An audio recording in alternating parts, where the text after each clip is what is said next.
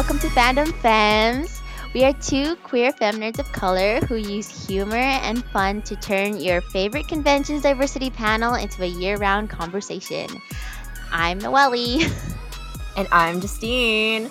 And welcome! Yay! Welcome to episode uno, one, Ichi. Official. Isa. Delicate. No, I'm just kidding. Anyway. Stop. So how are you feeling, stepsis? How's it going? I'm feeling great. I am really grateful and really thankful for all the love that we've been getting from our friends and like also new listeners. So yeah, super excited. How are you feeling? I'm feeling hot because Oh yeah, it is a heat wave in LA right now. But other than that, I think especially this past week was like, wow, our voices are on Spotify. Like, right? Isn't it so surreal? Like, I'm just like, that's wild. Whoa, I'm listening to my own voice in the car, like off of Spotify. Like, it's so crazy. And, like, even if it's just for us, like, I don't know, I'm just really proud of us, I'm really proud of us too. Yeah. Yeah. But yeah. It's super wild to kind of I was just gonna say, like, it's super wild because our friends have been showing us a lot of love too. Yes. And they've been posting about us. I'm like, wow, that's our icon on my friend's story. Like, those are our voices on their stories as well. People are sharing and like talking about us. It's so cool. I know. And I love when people have been messaging me and telling me when they finish the podcast and they're like, oh, I just listened to the whole thing. I'm so excited for you guys. You're so entertaining. I'm like, you liked it? Yes! Yay! So excited. And Noelle knows this about me, but like quality time is definitely my number one love language. So the fact that our first episode kind of rounded out to be like a little over an hour, and the fact that our friends and loved ones and our new listeners who are joining us literally took an hour and 9 minutes out of their day to listen to our voices and to support us. That's something that's so special to me. Right. And, oh my God, I'm so emo now. What? Yeah, it's something I'm super, super grateful for. So yes, from the bottom of our hearts, thank you, everybody. Thank you, everyone, for listening to us for 69 minutes. The best amount of minutes.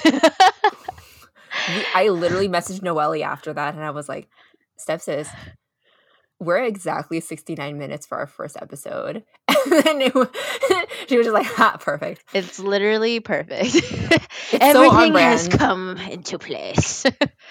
But precisely. Yes. So I want to celebrate because we hit 100 followers, over 100 followers on our Instagram already for at Fandom Femmes on Instagram. Super happy. I haven't even seen the stats for like how many plays we've gotten yet, but so excited that people are willing to believe in us and they want to see our journey on social media.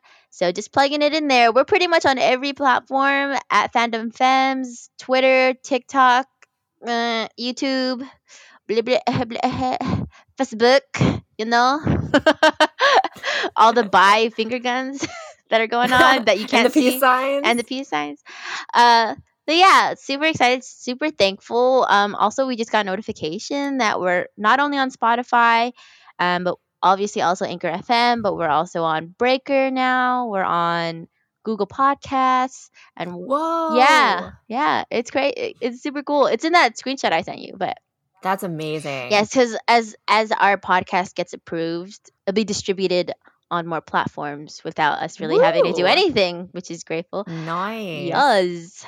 Yeah, we also wanted to shout out and thank the other artists who have helped us with our initial launch. Special shout out to Jester King, who created our theme song, which is so us. It's so perfect. It's so cute. It encapsulated us perfectly. So super big shout out and thank you to Jester King. Follow him at Jester King Official for some quality TikTok /EDM content. Yes. And also thank you to Fanny, who created our art for our splash and also our branding. It also really captures us so well, and it's so cute. We've gotten so much great like compliments from our listeners and our friends about how cute and official it looks. So Mhm. shout out to them as well. Their handle is Anuiya, and it's AHNUIYA. We're going to put it in our description links as well. So please make sure to follow and support them because Yeah, they've supported us in our launch as well. totally. I believe that Fanny is also starting up her own like sticker shop, like with her own art. Ooh. Yeah, so that's exciting. I'm excited to see that. Definitely promote her when she comes out with that. I think she's still working on Mhm. it, but I'm excited because her stuff is super Nice. cute. I love it. Most definitely. Another thing that I wanted to talk about is kind of based on the reception we've received from Fandom Femmes. We've had a lot of folks excited about it. And Noelle and I just kind of wanted to reiterate what this podcast means for us and what femme actually is. So the Merriam-Webster's dictionary defines femme as anyone, like, or it's a word used to describe anybody who aligns with or identifies with feminine traits and characteristics, or anyone who identifies that way, identifies as feminine. And that definition can be malleable and people can mold it to fit themselves. People can use the word femme and assign different meanings to it based on how they feel and how the word makes them feel. Mhm. Yeah, and we also want to honor those identities and the different meanings that folks can assign to it. We in our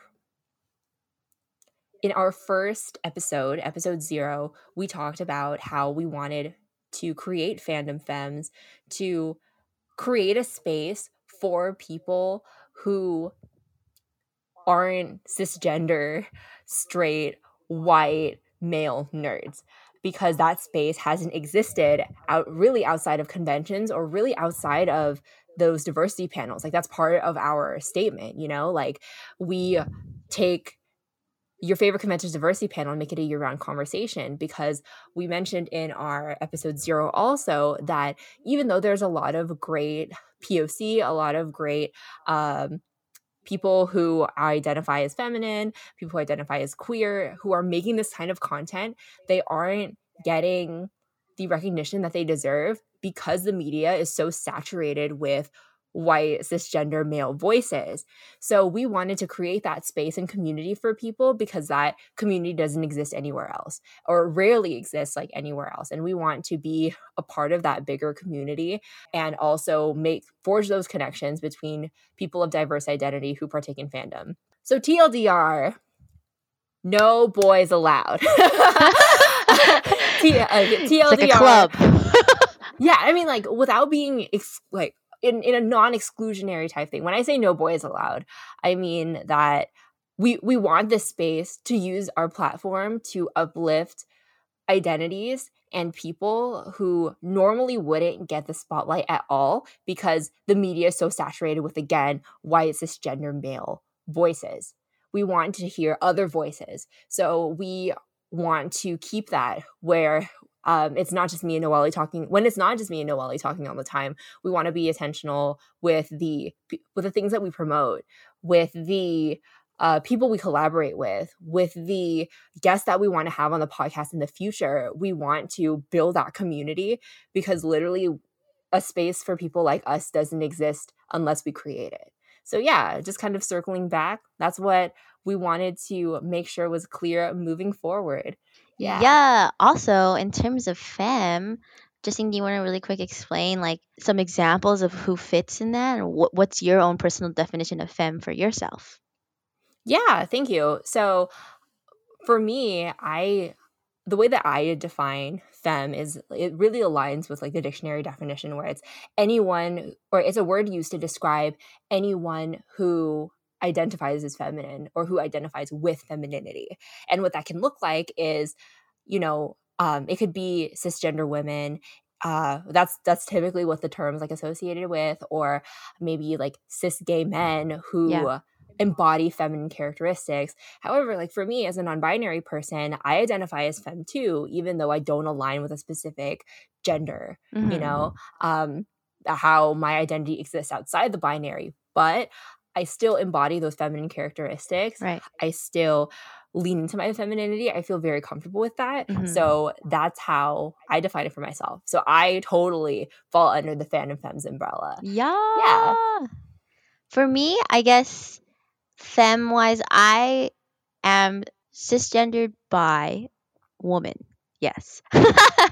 And I actually grew up a lot more of like a tomboy, but I feel like a lot of me growing into my identity as a queer woman was embracing my womanhood, and I found a lot of power in that. And so before, I remember I actually used to be super like, ew, gross, like shaking my hips. That's so nasty. Like I'm all twerking now. but like I always thought it was just super interesting. I don't know, this kind of just came up in my head right now, but when I was younger, I used to think like feminine qualities were like weak, or Mm.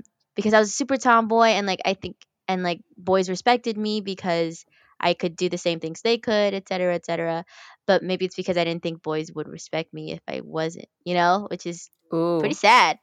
Oh, here we are. that sounds like a systematic issue. Yeah, Ooh. it does. So Mm. it wasn't until later, as I got older, even like until college, that I really started embracing my own femininity. And it's really funny because when people hear that I used to be a tomboy, people are like, "What? Like you're literally known for like Vogue being a het, like, like and it's just so funny because people are like, "Are you kidding me? Like you used to like be super against like body rolls," and I was like, "Yeah, that shit was gross." I thought before, but what's for me like femme is not just oh, the way you talk or like the way you dress. Like for me, it is also like embracing the strength in femininity and the elegance and the no, I'm just kidding. But yes. Yes. Yes. Yeah. And I really resonated with what you said because like being femme isn't assigned to a specific gender. Yeah. It's a feeling, Yes.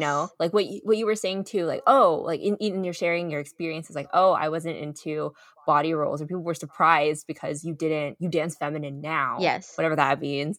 And you didn't used to like look like that in your movement Mhm. before, and people were surprised, but like those movements, those styles aren't inherently gendered, Right. but femininity is something that anyone can embody. Exactly. And yeah, definitely. I mean, a lot of the quote unquote femme dance styles nowadays were created by gay trans men of color.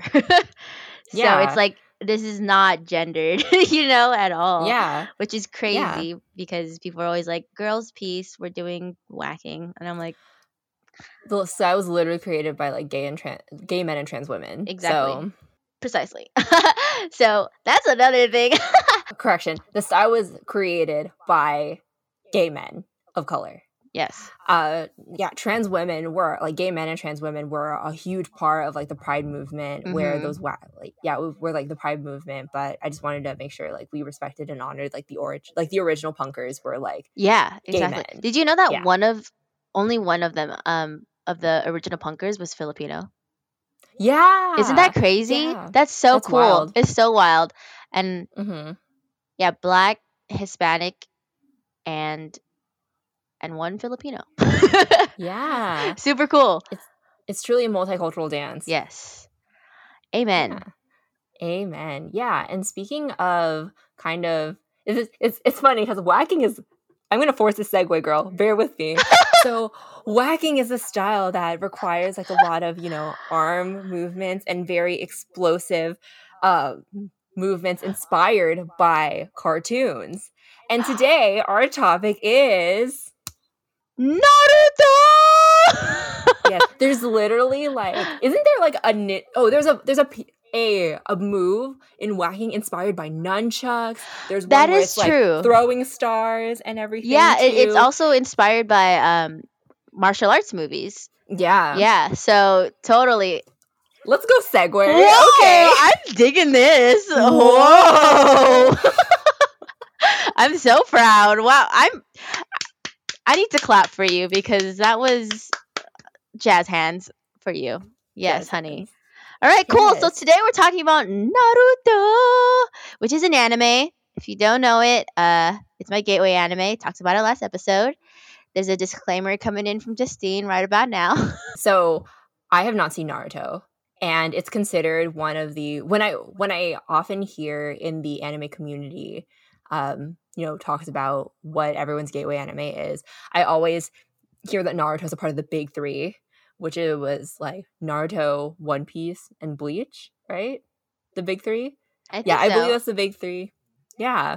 So the big three as in like very popular and pivotal anime that were watched and consumed as people's gateway anime for people who are like in our generation Yeah.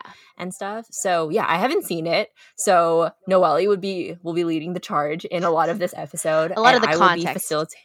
yes, a lot of the context, and I will be facilitating discussion. So yeah, Noelle, do you want to kind of give an overview of what Naruto is about for folks like me who haven't seen it? Ooh. All right. Here we are. Naruto. Okay, so Believe it. Databayo. Let's go.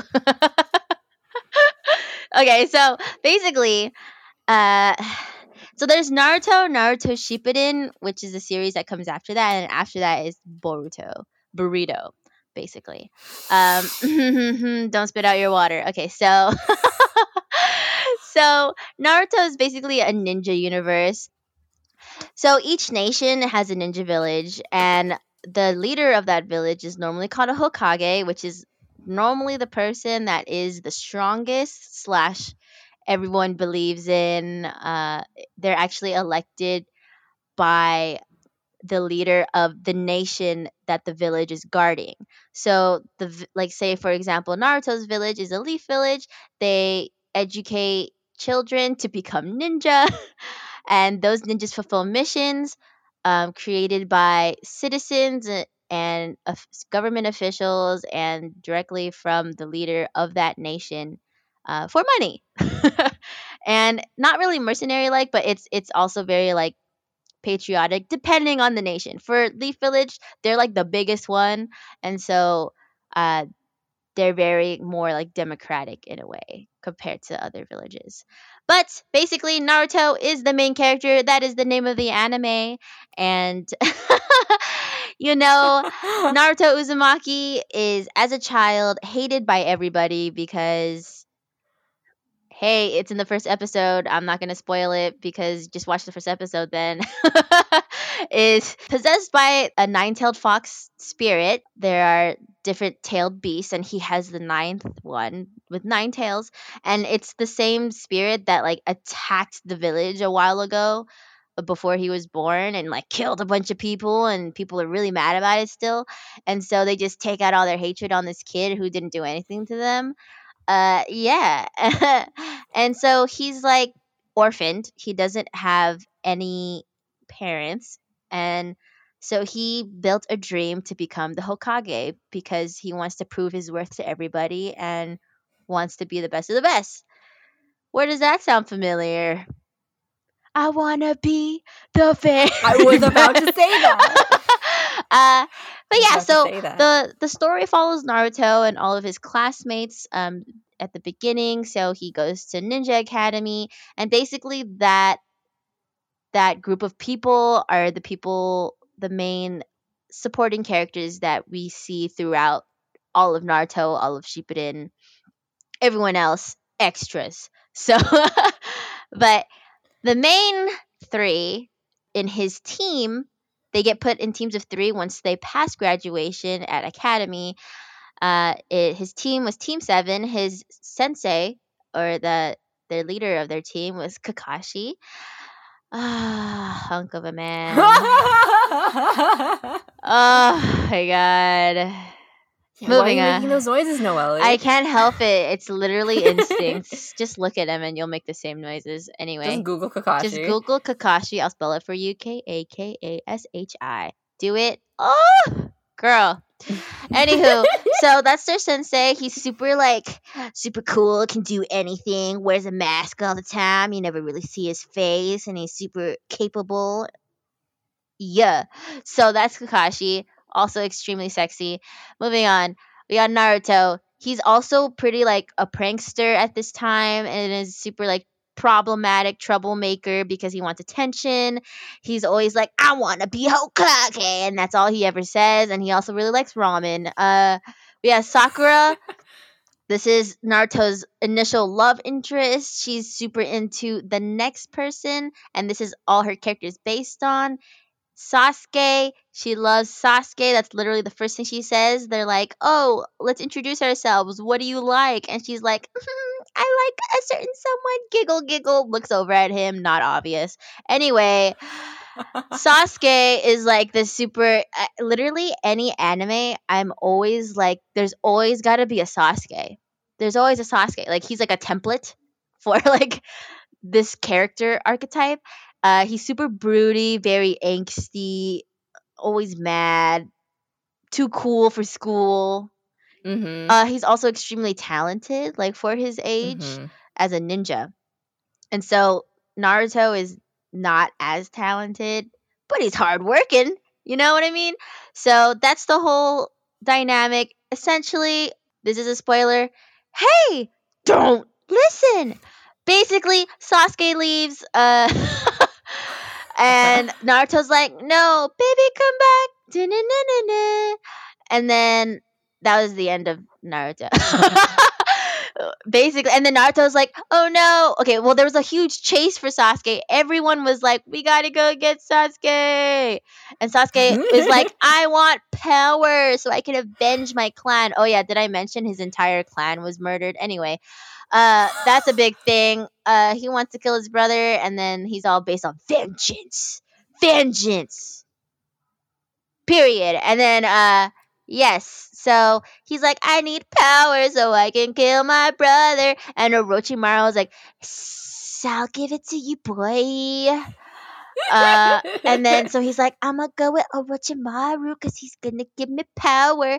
And then Naruto's like, but wait, friendship, you're supposed to be my broski, bro. And then they fight, and then Sasuke, I mean, it's kind of a draw, but then like Naruto passes out, and then Sasuke's like, I'm dipping, and then, oh no, where's Sasuke? We failed. And then at the end, it was like Naruto's like, I'ma be better, and then end Naruto, start Naruto Shippuden. 3 years later, he's taller, he's got a different outfit, just by a different color, and he's better, kinda. Awesome. Yeah, thanks, Noelle. that was a huge synopsis, but essentially that's the universe. Yeah, thank you for that world building. That was super informative. I yeah, hope you enjoyed. Honestly, like my exposure to Naruto has been strictly memes, and yeah, I've seen. I was a Tumblr girl at one point, and I kept seeing things like, "Oh my gosh, Narusasu fan fiction." Yeah, and always. like that was one of like the big ships too. I remember my male cousins and even some of my classmates doing like the little hand sign like jutsu stuff. Ah, yes. Like, oh yeah, in class. That's another thing Mhm. they do. So ninjas, they're not just like, ooh, I'm sneaky and I throw stars. You know, they're like, they could Magical. They use like chakra or like the energy in their body and use hand signs to transform that into like supernatural jutsus, whether that's ninjutsu, so that's more like attacking jutsu, that's like you say like, ooh, a fireball, or like fireball, sorry. Or like, ooh, water. Yeah. Or like wind. You know, like it's not limited to the elements, but basically that's ninjutsu. You got taijutsu, and that's like the boom, boom, boom, fight with my fists and my legs and my every other body part, you know. And then genjutsu is like, I'ma mess with your mind. Ooh. Yeah, we got mind fuck shit. That's Period. That's super wild. Yeah. So we have that's amazing. A plethora. That's very informative. A plethora of jutsus. Yes. Jutsu out the wazoo. Haha. But I'm gonna stop. Anyways.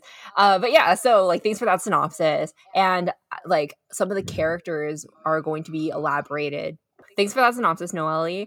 I know that we are going to kind of go more into the characters you mentioned as we progress with this episode. I think what we wanted to accomplish was kind of looking at Naruto from a feminist angle and also from a queer angle, you know? Yeah. Because it is one of the most popular anime out there. It's a lot of folks' gateway anime, but yeah, like let's take a look at it, you know, like a closer look about things that maybe when we watch Naruto or when you watch Naruto and when other folks not watch Naruto as kids, like here are some things that maybe have kind of gone over their head. And Mhm. now that we're older, we can look at things a little bit more critically with a different point of view and different lived Yeah. experiences. So yeah, kind of kicking things off, like a super basic question.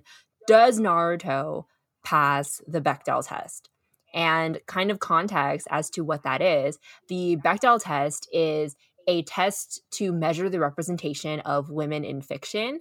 And it asks whether a piece of work, whether it's a movie or an anime, in this sense, a book, features at least two women who talk to each other about something other than a man. And another requirement that's also added is that these women also have to have names. And this honestly seems like a very basic test, but you'd be surprised a lot of media doesn't pass it. So, yeah, kind of circling back, does Naruto pass the Bechdel test? Hmm. I would say barely. I feel like okay. Well, actually, at least two women who talk to each other about something other than a man. I feel like most of those scenes are with the Hokage. The Tsunade is a female Hokage after the male one that passed away, and most of the time she is having a conversation with another woman, which is her assistant, and they're talking about more business things. So I guess like missions or what's gonna happen. Like, so I guess that counts. And they're both named. So, but other than that, if we're talking about more of the girls that are Naruto's age, uh, not so much. They don't even interact that much. Normally, it's the girls interacting with the boys, and if the girls do interact with the girls, they are normally talking about their love interests. So, Yeah. or thinking about it, I'm thinking about like a lot of the girls didn't really like have like a multiple girls on one mission. A lot of it, the Mm, time it was there's one girl and the rest are boys. right. So it's kind of hard to like pinpoint when a girl's talking to another girl. I guess sometimes there's a girl fight. Like, okay, so they're called kunoichi. If you're a female ninja, there's like a kunoichi fighting another kunoichi, and they're talking. I don't really remember the other girl's name. I mean, technically she's named, but like I don't remember her name. But they're just fighting, you know, Yeah. like so on a mission or whatever, and they're talking about killing each other. Or like this is every shonen, like this is what I did. I put my kunai in this position so that you wouldn't see this other one. Like that stuff, Yeah. etc. So, yeah, pretty much. Oh, most definitely. I Yeah, feel like I bare totally hear minimum. you. Yeah. No, definitely. And like I was saying before, the Bechdel test is a very bare minimum type. It should be the baseline, essentially. Like two women in a room who have names that are talking about something that isn't a man, that should be the baseline of representation. Just because something passes the Bechdel test, it doesn't mean it's inherently feminist, Hmm. or it's an excellent Example, representation of yeah. women. Hmm. Yeah, precisely. And it should just be the baseline. So with the stuff that you mentioned, and even as I kind of saw you, you had to think about it. And for example, if I asked you like, oh, are there like fight scenes in Naruto? Or yeah, or like, oh yeah, like is there the like development of relationships between like the male characters in the show? Like you could probably say like, oh yeah, right? Like, Yeah, but it's not the same for the female characters of like the you have to show. think And really hard. You're like, right, am I yeah. missing it? Am I missing some? Like, Yeah. Yeah, and actually let's kind of get more into the female characters of the show. Like you've mentioned Sakura and Tsunade's assistant as well. But can you kind of talk about what the female characters of Naruto, like what their roles are and kind of how they are represented and how much screen time essentially they get in comparison to their male counterparts? yeah. So essentially, when we're introduced to the whole team system, it's pretty much two boys, one girl every time. So Naruto's class that he graduated with, every team has two boys, one girl. That's normally how it goes. And normally, the girl is not really that good compared to the boys, period. They're just not as talented. One is very feeble, you know. One's outspoken but not very good at her jutsu, you know?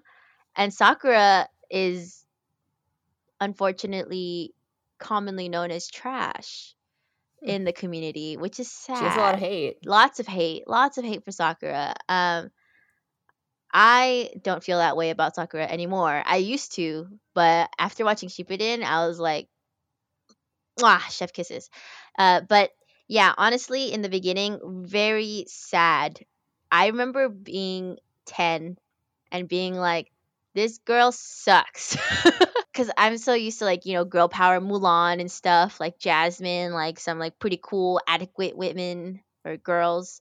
And then seeing, like, this super cool universe and everyone's got super cool powers, but the girls don't get any super cool powers. Like, I guess, Mm. like, Hinata has something that she's inherited, but even then, she's, like, not the good one out of her family. Like, she's apparently bad, you know? And Mm. I guess it sets them up for like redemption, but it's like, how come all the geniuses and how come all of the adequate ones are boys?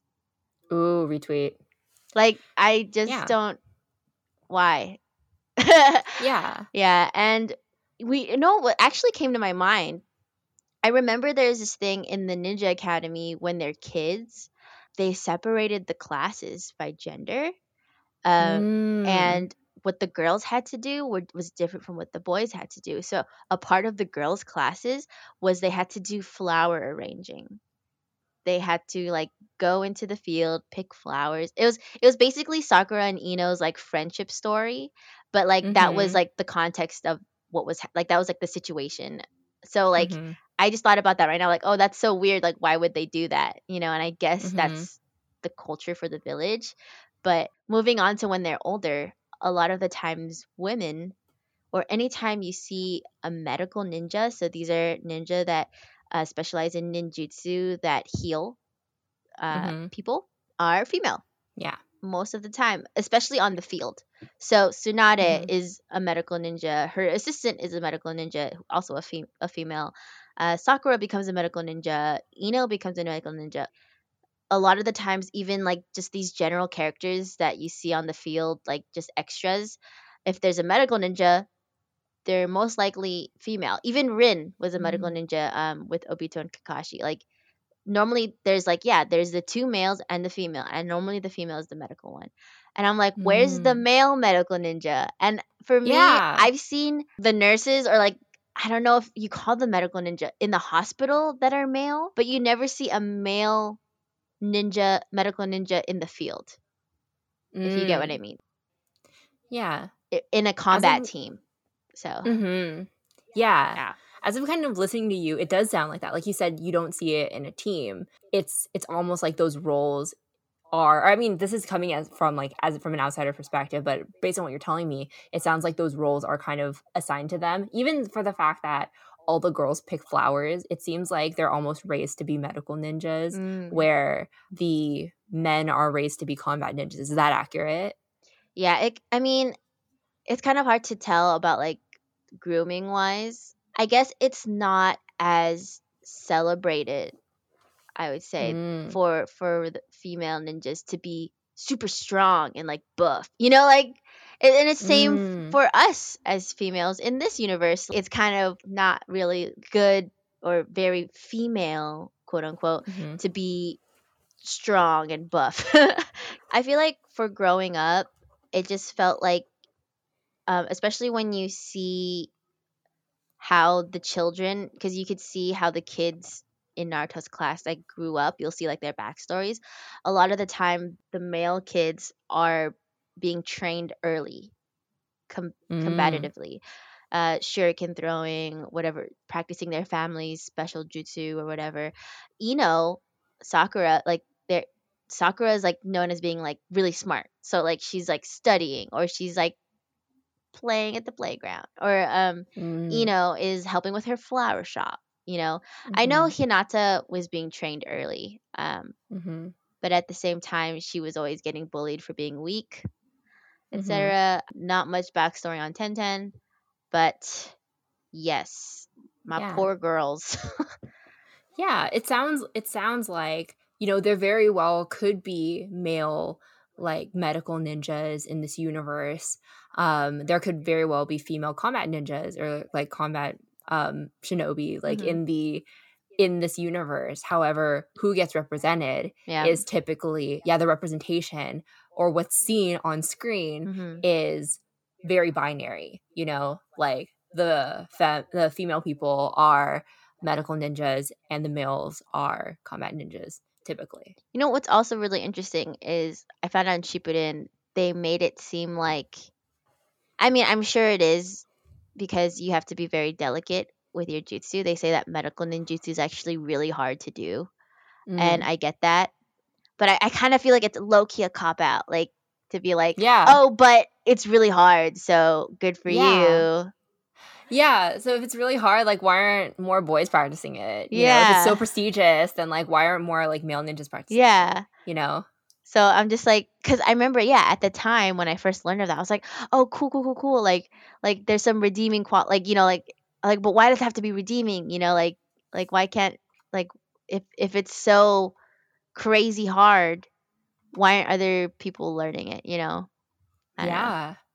Seems pretty Oh, essential to definitely. me. Everyone needs a healer. Like, hello. Exactly. Yeah, every team has one. Yeah, So like why is it only like the women like filling that role? Yeah. yeah. Like thanks for elaborating on that. Did you kind of want to go into the characters, like specific characters, as Sure, you kind of touched into how they are already, but do you kind of want to talk about folks that you've mentioned, sure. like for example, and then also kind of go into Sakura Yeah. about that? Oh, period. Mhm.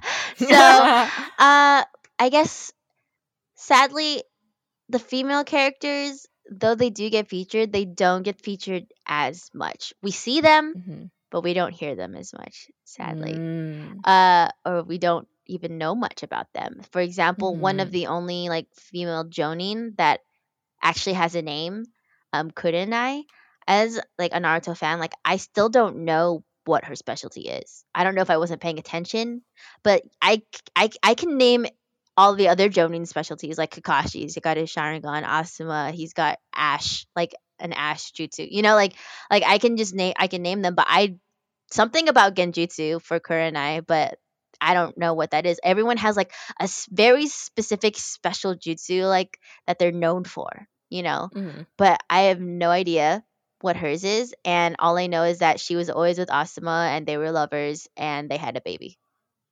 Mm. And that's all we know about Kurenai. In Shippuden, yeah, it's kind of just like she has Asuma's baby and Asuma passes away and that's really sad. So like, Spoiler. oh, don't listen. Okay, yeah, spoilers. Period. Okay, so speaking of special jutsu, her family is known for something like they have like a mind transfer jutsu, so they can do things where they can enter other people's minds and manipulate their bodies or manipulate their actions, etc., etc. So that's cool.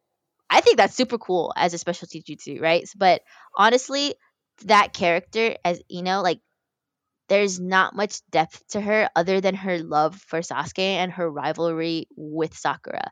Like basically her entire character is I love Sasuke, and since Sakura, even though she was my best friend, because she loves him too, she's my rival now. And I'm going to hate her. Or basically just act like I hate her, call her really mean names. So the Naruto video games, mind you, they have like an ultimate and then they have like a super ultimate. So her ultimate is her mind transfer jutsu, which is cool. We got that. But normally everyone's ultimate, like their super ultimate in the game is like super epic animation, like the jutsu they're super known for, something that they've really been working hard on, to get.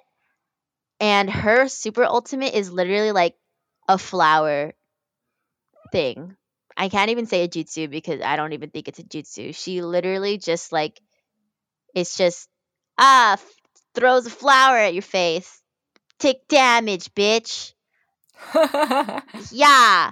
And I'm like, what? Is it just because this girl's family like owns a flower shop? Like, why doesn't she have this super fucking cool ultimate? Like, why couldn't it be like some really dope mind transfer ultimate? You know, like Mm. honestly, you guys can like look it up. Like, it's pretty sad. I was like, damn, meow. But yeah, so honestly, I believe she could do way more, and I feel like they could have emphasized her family's like special jutsu way more.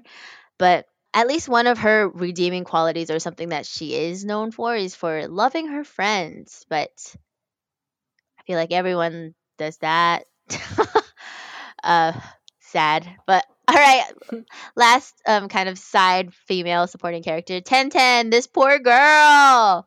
So this bitch has no backstory whatsoever. She Oh. doesn't. I don't even think she has a clan story. Like I have no idea. This girl just got a bunch of ninja tools, which is cool. But she does like yeah. Everyone has like a special clan that they belong to. They have the special jutsu, but I'm sure. I guess her clan might be like ninja tool people, but we don't really see much about them. And in the video game, she's quote unquote fun to play because she's like a troll character. Like she can just keep throwing ninja tools all the time, and she just always goes, "Yeah, ha, yeah, ha," and then like she doesn't seem to be taken seriously at all, and she's also not really portrayed as that strong in the anime. She's like capable, but she doesn't beat anybody. I mean, she could throw stuff. That's about it, sadly. But however, in contrast to this, we have women in power like Tsunade, like I mentioned, the Hokage. We have the Mizukage, which is basically like the Hokage before the village hidden in the mist. So, and she got lava jutsu. That shit's cool. And then we also have like some elder Kinoichi, like Chio. We have like this other Konoha elder, and they're mentors or just any type of elder that gives advice for the leaders that are present in that day. But Sakura, Yeah. period. Yeah, so like Let's yeah, talk. thanks for sharing all of the yeah, thank you for sharing all of the stuff about like the female side characters and that kind of thing. Yeah, I know you love Naruto, so it's really interesting to see kind of your point of view on the stuff that really isn't talked about. I just keep seeing it like being hyped up as this anime, but it's really cool to see this angle. And what I've seen for Sakura is she, like I said earlier, she gets a lot of hate So in the much. community. Yeah, and like I don't even know Naruto, and I know that people don't like Sakura. So do you kind of want to elaborate on her character? Yeah, okay. So, first of all, she's Sasuke crazy, as in she's boy crazy. Like, she's just everything about her goals, about her future, about why she wants to fight is because of Mm, Sasuke. And I feel like just that alone, besides her lack of skill and physical strength, is is kind of what turns people off because people mm, are used they want to see like, oh, this person has like Naruto has a goal to become Hokage. Sasuke has kind of a shady goal, but it's still a pretty big goal, like but this one is just like, I want to marry Sasuke. And it's like, you're a ninja. Like, you got nothing else planned, like. So other than that, like, she is smart, but she's quote unquote completely useless otherwise. If you see all the early fight scenes of Sakura, she contributes almost nothing. There's some times where it's like, you almost did something, but it didn't really do much, but good for you. Like, like the participatory award, like sadly. And it's literally a meme, sad, like that she's garbage. And people, I've seen some things where people will cosplay as Naruto and Sasuke, and then they'll just have Sakura be a trash can, which is oh. sad because she's literally the main female, at least one of the main like females of the anime, and Mm-hmm. it's one of my favorites. So it's like to see like who I am, like who's representing me as a Mm-hmm. woman, is a trash can. Like it's like sad. And honestly, she had such a great great redeeming arc in Shippuden. She ends up being a key player in the Ninja War. Spoiler alert, there's a Ninja War. And she becomes basically Team 7 becomes the next three legendary Sannin, which is like let three base Sun is three. So like basically like a legendary three ninja. And she becomes one of them. So it's super cool. In Shippuden, she trains under Tsunade, so she learns medical ninjutsu. So now she has something under her belt, whereas before it was like just knowledge, not really good, particularly at anything else besides chakra control, which is Mm. good for medical ninjutsu. So because she's good at chakra control, but then she also got hella buff because she knows chakra control. She's able to like send chakra to certain parts of her body and thus have extreme physical strength like Tsunade. So they basically buff her. So even though she had such a great redeeming arc, it's sad because a lot of male viewers still view her as trash. Even in aside from her skills, she actually has this learning process where she understands that her goal isn't Sasuke anymore, but Ooh. to be able to stand with them on equal footing Mm-hmm. and to be able to protect her village like the same way they can. So Mm-hmm. it's I mean, it's still a bit comparative, but it's beyond the goal of affection, you know? Mm. However, she does still indeed seek his reciprocation of her love despite him almost killing her multiple times on purpose. But hey, Yeah. that's super toxic. But yeah, so it's very questionable why she still loves Sasuke after all of that. But she really works super hard to get him back to the point where she almost betrays the village to get close to Sasuke so she can try to kill him. Mm. Yeah, because spoiler, don't listen. Basically what happens is he's like, I killed my brother, what do I do now? And then like he also finds out, oh no, my brother wasn't the bad guy. I'ma go kill everyone in the Leaf Village instead. And so they found out that plan, and Sakura was like, oh shit, gotta kill Sasuke. So Yeah. basically she works hard to bring Sasuke back, and Naruto has the same exact goal. Mm. Aside from being Hokage, as after Sasuke leaves, he's like he's gonna do whatever in his power to bring Sasuke back, and that's a really big theme as well. Yet he doesn't get shit on nearly as much as Sakura does. Mm-hmm. They both have the same amount of passion to bring Sasuke back. I feel like Naruto actually expresses it more outwardly than Sakura does, because I feel Mm-hmm. like Naruto and Sakura, like Sakura doesn't have to say anything because Naruto knows, and that's how their bond got closer. Mm. But like Naruto is always screaming like, "I'm gonna get Sasuke back!" Like for Sasuke, like please don't kill Sasuke. Like he's very outwardly expressive, but he's not shit on the same way Sakura is. And Mm. because is it because her feelings are romantic? But what if Naruto's feelings are romantic?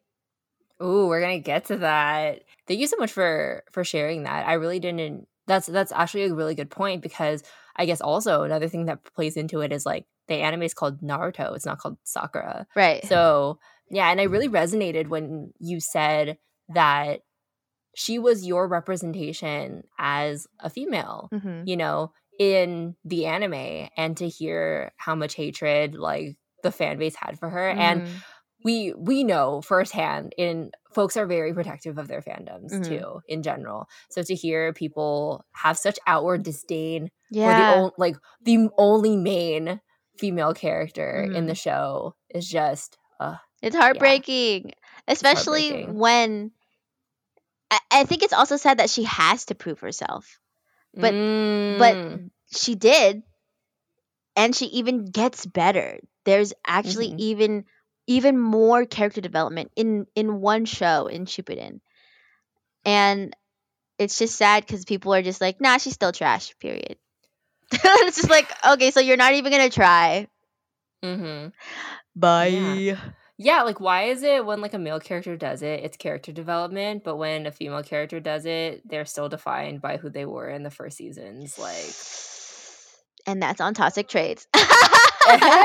yeah. No, definitely. And like I like you kind of teased it a little bit and like this is a great like segue too because fandom femmes were not just about female representation, we're also about queer representation. And Yes. something that I've seen Mm. a lot in the fandom community as somebody who has never seen Naruto is that there are a lot of queer overtones, not even undertones, like overtones in the Overtones. show. So yeah, like can you kind of go into one, how does that look in the show?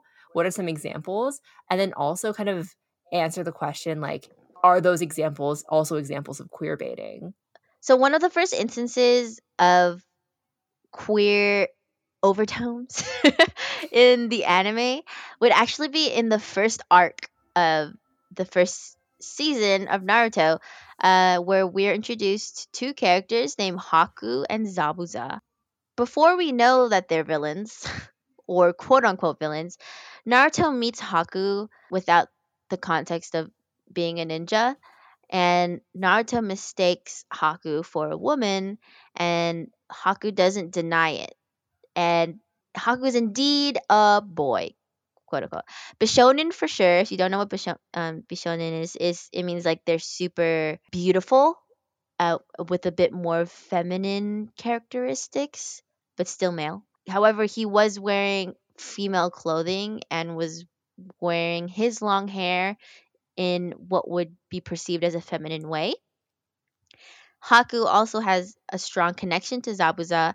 Zabuza is a mercenary, as a swordsman, much older than Haku. Haku's about Naruto's age, maybe a little older, 13, 14.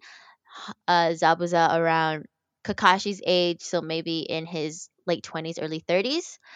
So they had the Haku has a very strong connection, attachment to Zabuza, which was made out of his admiration for Zabuza saving him, and thus explaining his unwavering loyalty to even thrust, spoiler alert, to even thrust his own body in front of Kakashi's Chidori to save Zabuza. Zabuza then realizes how much Haku means to him when he dies, so after the fact. When in moments prior, Zabuza was talking about using Haku as only a tool.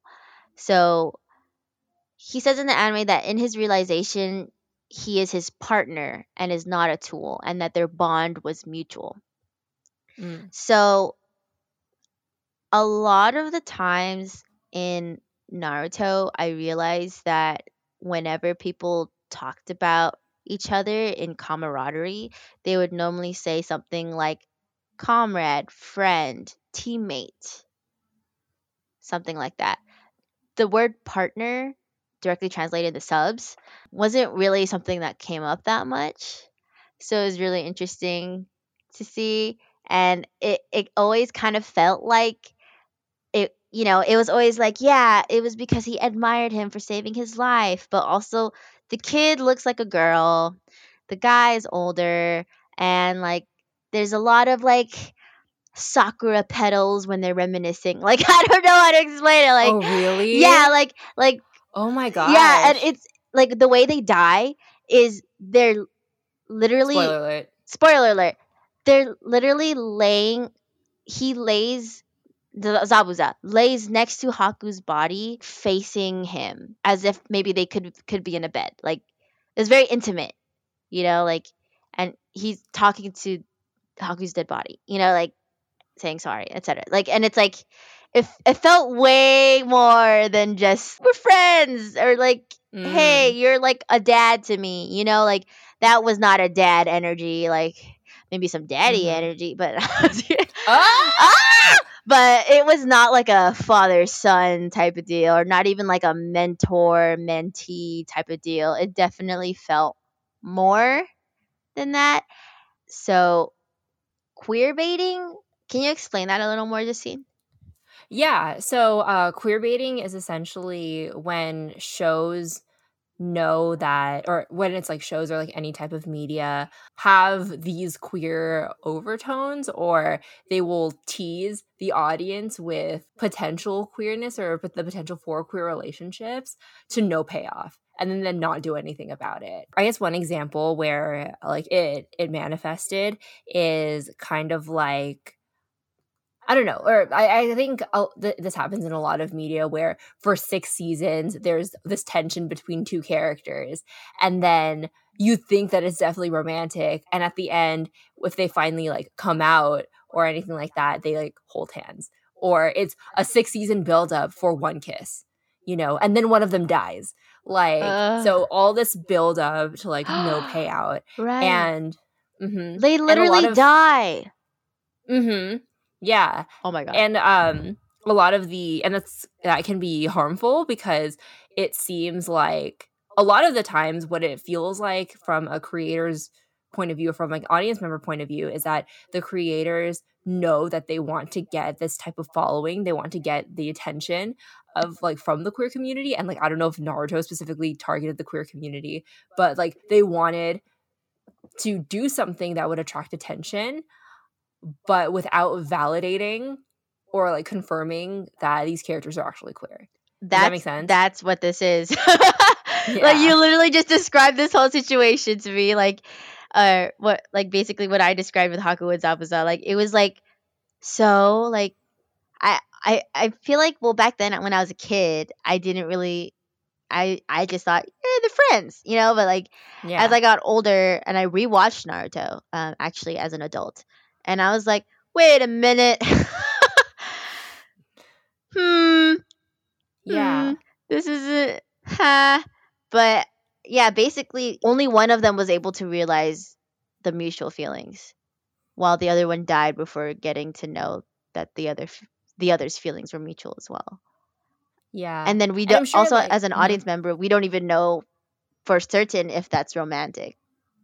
Yeah. I was about to say that. Like, they don't come out and say like, "Oh, I'm in love with you, Haku," or anything like that, or "I, Zabuza, am gay." Like, there's none of Knock, that knock. like in the show. Who's there? You're gay.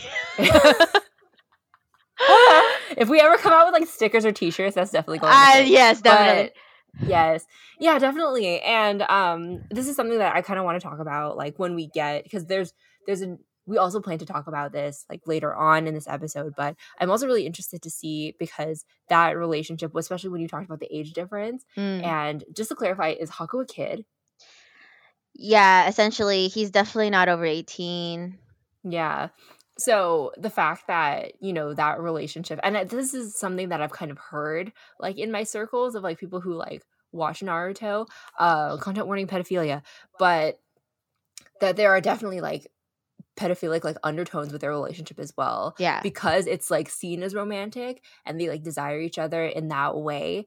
It almost seems like that's a really harmful stereotype in the LGBT community as well. Yes. How a lot of gay people are predatory, and that's like a part of the LGBT community, and it's really not. So that's something that we will elaborate more on later, about like villainizing those, like, that identity as well. But yeah, like, tell me more about some of the other examples and stuff, or do you want to talk about the big one? We got the example.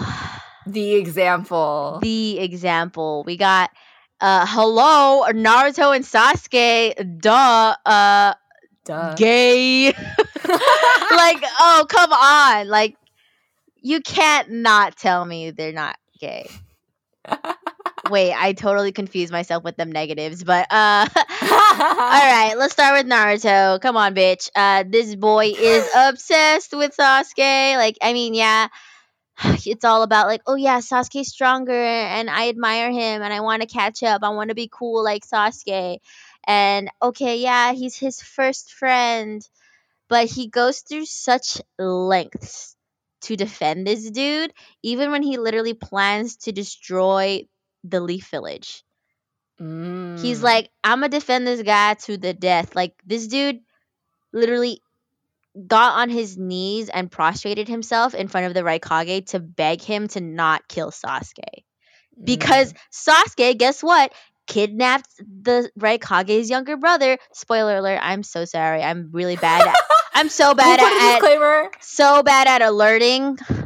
Alert! We'll put a disclaimer at the beginning of the episode. Yeah, like, this contains spoilers. Spoilers, period. If you haven't watched Naruto Shippuden. Anyway, so yeah, okay, yes, it's a shonen, and those feelings are very a part of like the theme. Shonen is super big on like friendship, camaraderie, like I just want to be your friend. I don't know what song was that. That was not a friend. But yeah, Naruto. Yeah, so it's all in the name of friendship.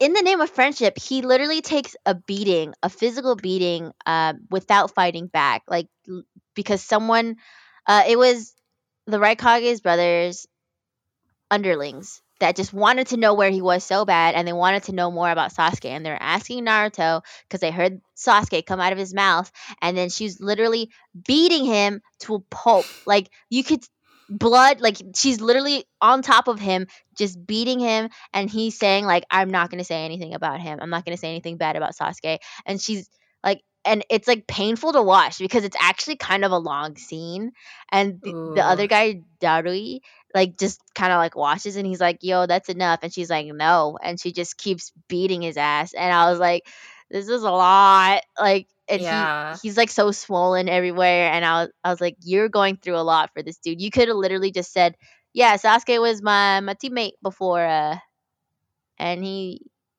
he's a bad guy. Duh. So yeah, a lot of the dialogue feels like it can be taken further than that. Like a lot of the ways he expresses his feelings for Sasuke, though not explicitly romantic, a lot of that dialogue always kind of sounds like, if you took it out of the context of Naruto, something a lover would be saying to a lover. Honestly, if you took it out of context, you're like, that's something I would hear from my boyfriend. Or like, hey, that's something I would hear, like, I could possibly hear in a shoujo, you know? Like, but because he's screaming it, it's a shonen. So loud feelings. So like, yeah, Naruto says a lot of stuff like to Sasuke, like, you're trying to be alone again, and I can't let that happen.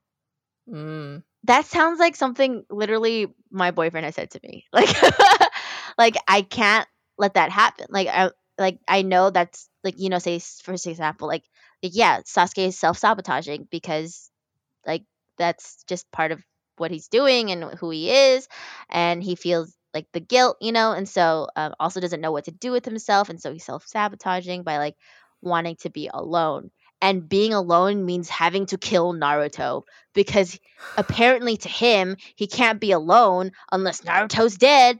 So so yeah, something like, you're trying to be alone again and I can't let that happen. It just sounds, how does that sound to you? I want your opinion. Honestly, it does sound very romantic. And like, you know, when we were talking about doing this episode, we wanted to talk about Sasunaru, you know, like that's very, very obvious. And I was thinking, because a lot of other folks, like mostly I've noticed like men, and specifically like male fans of Naruto, but like other people of like other genders and identities have felt this way too, how like they're just really good friends, they're just really strong friends. And I'm just like, okay, cool, do you talk to your friends like that?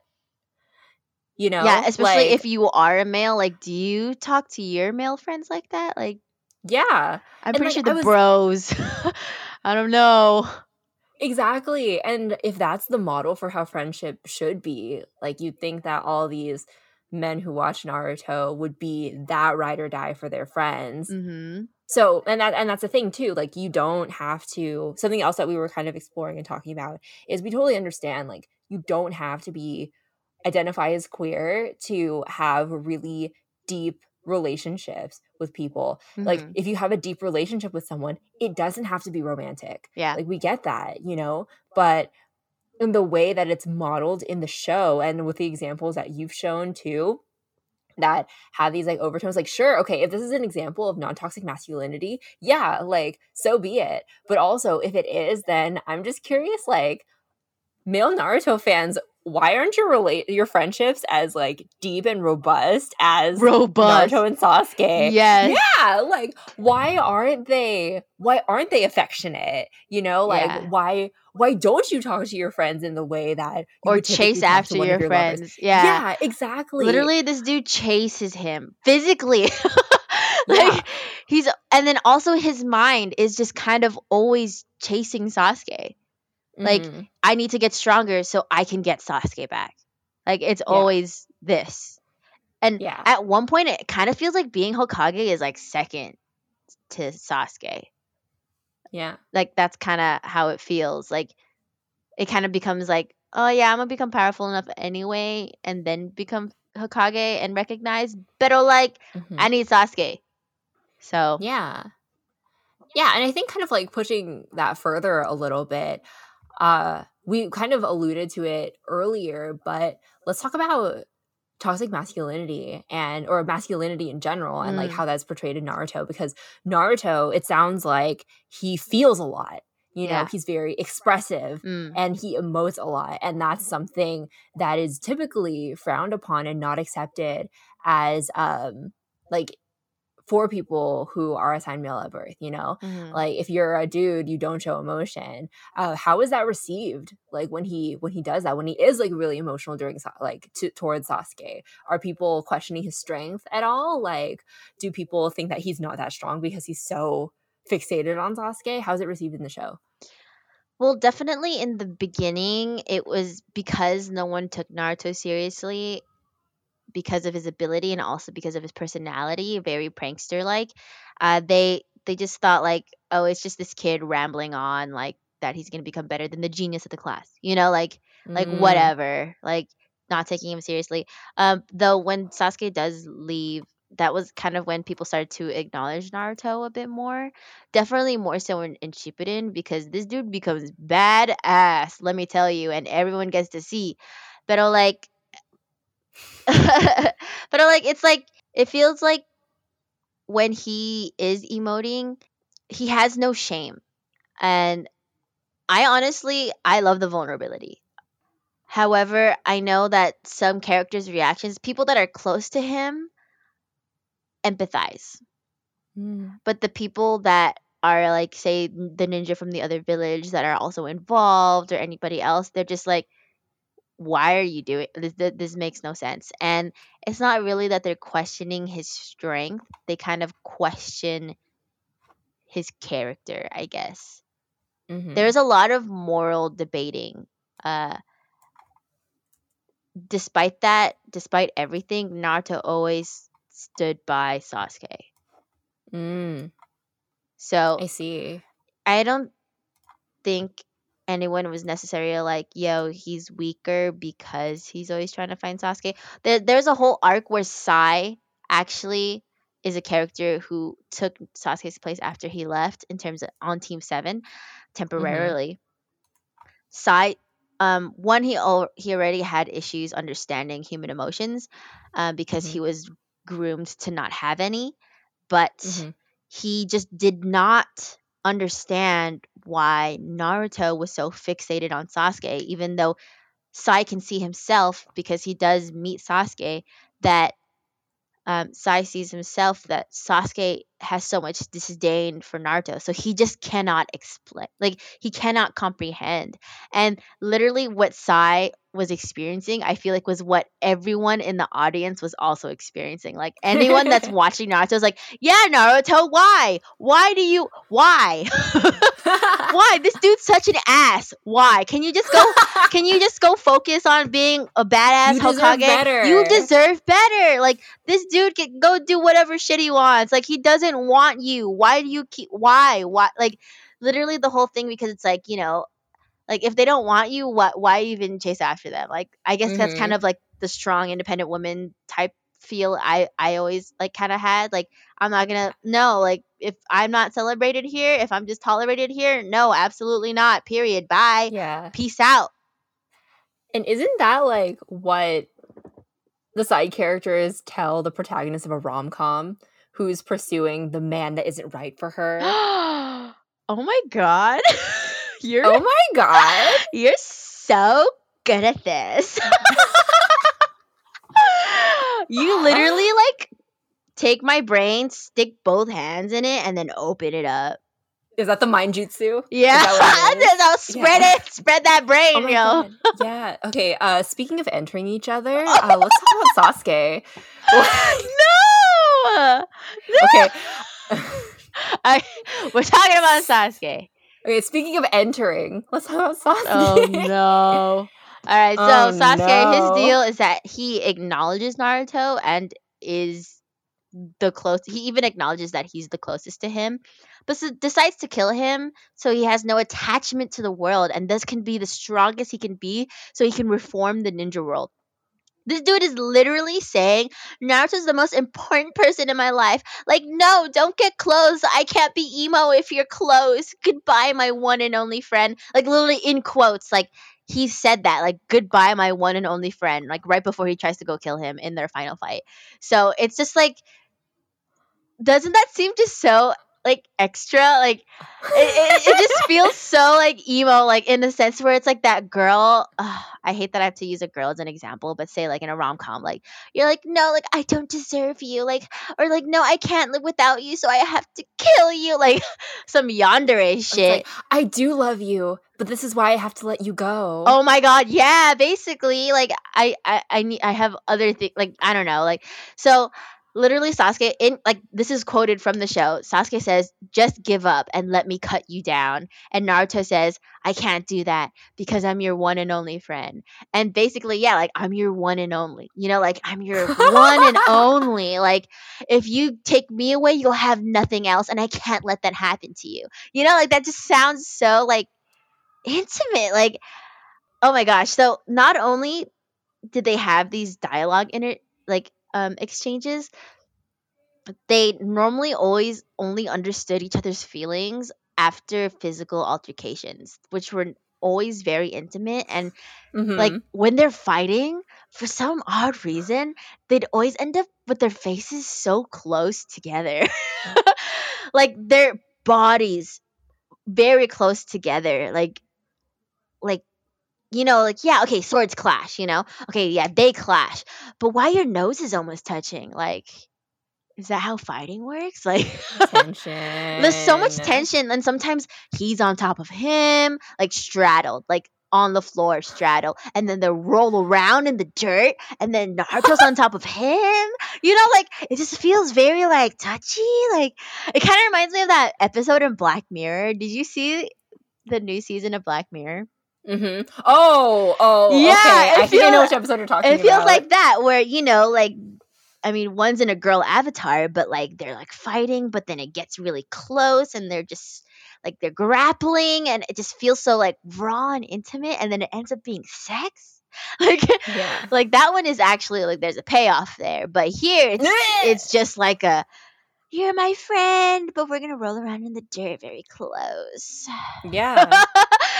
Okay. Literally, like, as you're talking, I'm just thinking, I just keep going back and I'm just like, okay, male fans who think Naruto and Sasuke don't have a queer relationship, do you do this with your friends? How far do the bros go? I want to know.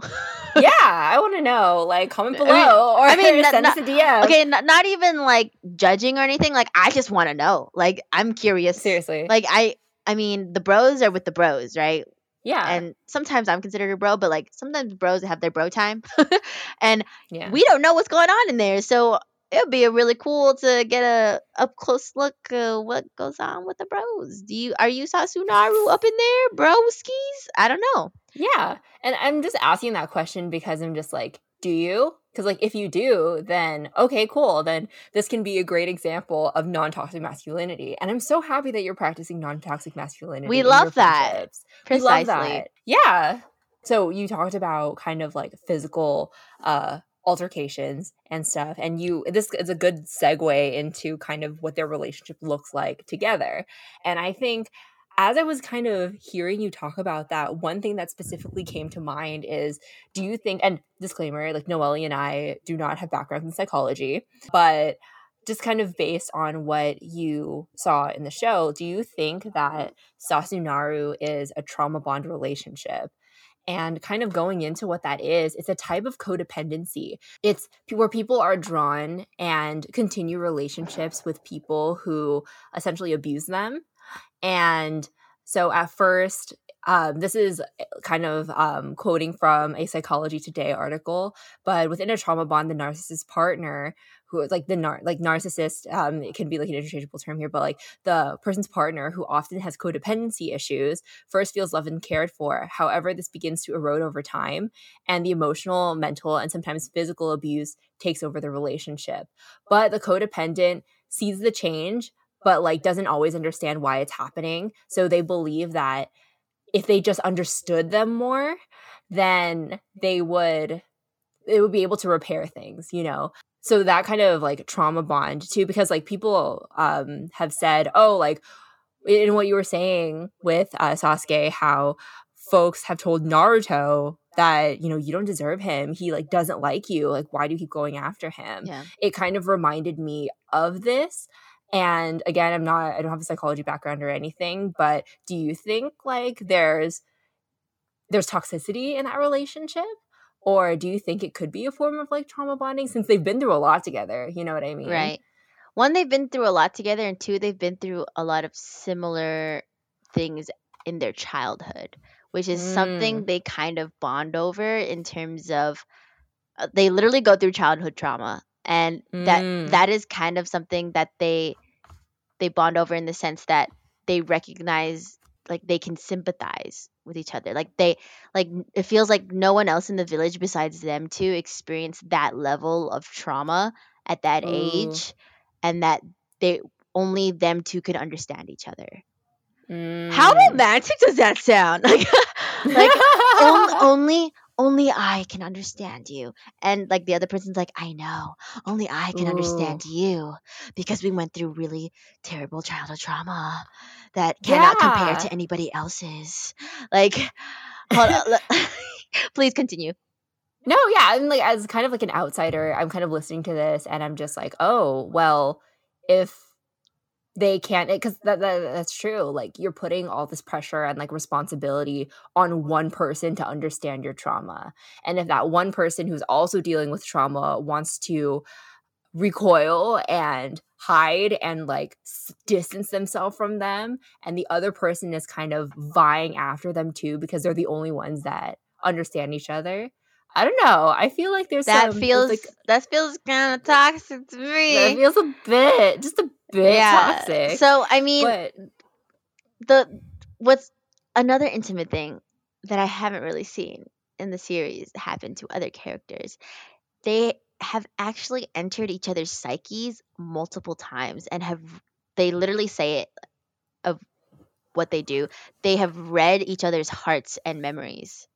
Like, you could go into each other's minds and then like read each other's hearts and then understand that like even Sasuke tells him like, I've read your heart, like, and I know what you're feeling, but I have to do this. I have to kill you because I can't accept this love, basically. Or like, not even, I mean, he doesn't say love, but it's basically like him being like, I can't accept it because like if I do, like, I guess he'll become soft or something, and then he won't be able to accomplish his goal of being evil and killing everyone, or like changing everything. So literally it's kind of like his feelings for Naruto are what's holding him back from his toxic tendencies, or like not tendencies, or his plans. But he feels like his toxic plans or his evil plans are more important than his own happiness. Yeah. So and it sounds like his idea, which is like a common idea that can be perpetuated, like in this I love how we call IRL like this universe and like that universe. Yeah, like in this universe, in this realm, you know, folks don't think that people who are emotional can have power or be powerful, or who aren't fit to lead. So I can definitely like see that too. Like a lot of that to me, that reads as like toxic masculinity as someone who hasn't seen the show, because he thinks that he has to rob himself of emotion and like deep emotional connection because it would make him weaker. Yeah, that's literally what that is. Like, he literally is like, I can't be the strongest person I am if I'm attached to you. Like, Mm. it's so crazy. Like literally, these are some quotes in their final fight with the final blow. They like relate to each other's trauma, and Sasuke says, "You said we're like brothers. Maybe in that sense we were." And Naruto says, "You're totally wrong. You don't understand, don't you?" And then he runs away. He's like, "You don't understand, don't you?" And he runs away. I was like, what are you? What is this? I was like, why does it sound like he's like it's almost like Naruto's getting like brother zoned, and like Naruto's like, Oh you my don't God. understand, and then he runs away. But then yeah, the Sasuke has a flashback, and he talks about how he always was observing Naruto as a kid, and he even said in quotes, "Then every time I'd see you, I'd think about you more and more," end quote. And I was like, I at this point I was like, oh come on, this is gay. I was like, I mean, there's nothing wrong with it being gay. I'm like, I'm excited that it is, but like, I'm like, how can people not? Like, this is just Yeah. so. Are we watching the same anime? Yeah, are we watching? Are you watching Naruto? Are you? I'm sorry, it's actually called Narusasu because this whole anime is a love story. But It's actually a shoujo. it's actually a with shoujo. a ninja side arc. But It's a shoujo with ninja overtones. oh my god, I'm dead. With shonen overtones, with shovertones, if you will. Oh, here Okay. I'm gonna get into the main shovertones right here. We got some Yes. quotes. They wake up from the final blow, which apparently renders both of them incapacitated, and they came back from quote unquote like purgatory, they were supposed to die, but then they didn't, and there they also shared the space there. But yes, they wake up. Sasuke is like, "What is with you anyway? Why do you care about me so much?" And Naruto's like, Wait, hold on. Do you wanna like read the dialogue as Naruto and Sasuke? "Yes, yes." Okay, so who do you want to be? I'll be Naruto. Okay, I'll be Sasuke. Okay. In character. Hold on. I have to make my hair all emo and stuff. Okay. What's with you anyway? Why do you care about me so much? Because I'm your friend. When I see you take on all that by yourself and get all messed up, it kind of hurts me. You asked me to explain it, but I really can't put it into words. Oh, this If is you- also me. Okay. So I think also what happens here is I didn't write it in, but Sasuke is like, then I'll just die. Mhm. And then Naruto says, then I'll just die. yeah, basically. Thank you. And then Naruto says, if you can die, you can stay and help me. There's no guarantee I won't stand against you again. Then I'll stop you again and again. Sasuke cries. Yeah, and then he literally tears up, and this dude never cries. He's angsty as fuck. So it was just like, whoa. So it's like like it kind of feels like that push and pull relationship, like even like in a shoujo, there's like a chaser and like a like someone that runs away, right? And Sasuke is obviously the one that runs away, and Naruto's a chaser. But it's like say it, instead of like, oh, there's no guarantee I won't stand against you again, it almost sounds like, oh, like maybe say, like, for example, cheating, like there's no guarantee I won't cheat on you again, like then I'll make sure you don't, like it feels like that, like no matter what, like I'll just make sure it works, Mhm. like, and like they literally just sound like that type of couple. Like, is this a shoujo? I don't know, but basically at the end of the fight, their arms are blown up and they're laying next to each other, and their arms are blown up with their blood stained on a rock that looks like a heart. Oh, so cute, so gory Look it and up. cute. I saw it. It straight up looks like a heart to me, and it also kind of feels like they're holding hands as well. So, honorable mention as well. They were also each other's first kiss. It was an iconic meme from the show, and uh, it's interesting because literally the first, maybe it might have been the second or third episode of Naruto, the very first series, they accidentally kiss. But it's just like they're each other's first kiss, and that's like breaking like the physical boundary, you know. And aside from that, it's also a meme that they're always yelling each other's names, like Naruto, Sasuke! Naruto. Sasuke! Precisely. So, in conclusion, Narusasu is real, and it is real good. Period. Period. End of story. Yeah, that was a lot It's so much. of evidence. Yeah, I that's did my really... research. Oh, definitely. Yeah, and like as we were preparing for this episode, I actually looked up some of the images Noelle was talking about. And if you look it up, like that ending battle scene where Naruto and Sasuke are laying together, in the even in the manga panel, it looks like they are metaphorically holding hands. Yeah. And the blood on the ground looks like a heart. I'm not just saying that because I agree with Noelle and she's my friend. Look at it. Look at it. Period. Just look it up. Like, look at it. I should make a Yeah. research paper. Yes. With You images. should make a PowerPoint. Yes. Bitch, there is one. There is a PowerPoint. There is a PowerPoint. That's another story. Yes.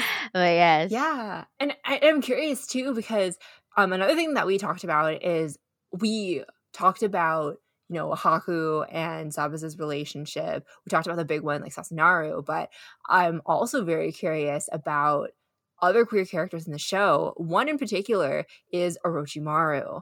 And oh man. Oh yes. Oh and person. Oh Snake. Oh, Snake. Stop. I was literally about to say that. Wow, did we enter each other's psyches? We did. We're literally emotionally attached. We're soul bonded for life. Oh my Anyways, so kind of I know a little bit about Orochimaru because when Noelle and I were on the core dance crew, we did a performance as characters from Naruto. It was perfect actually because so Noelle was Sasuke.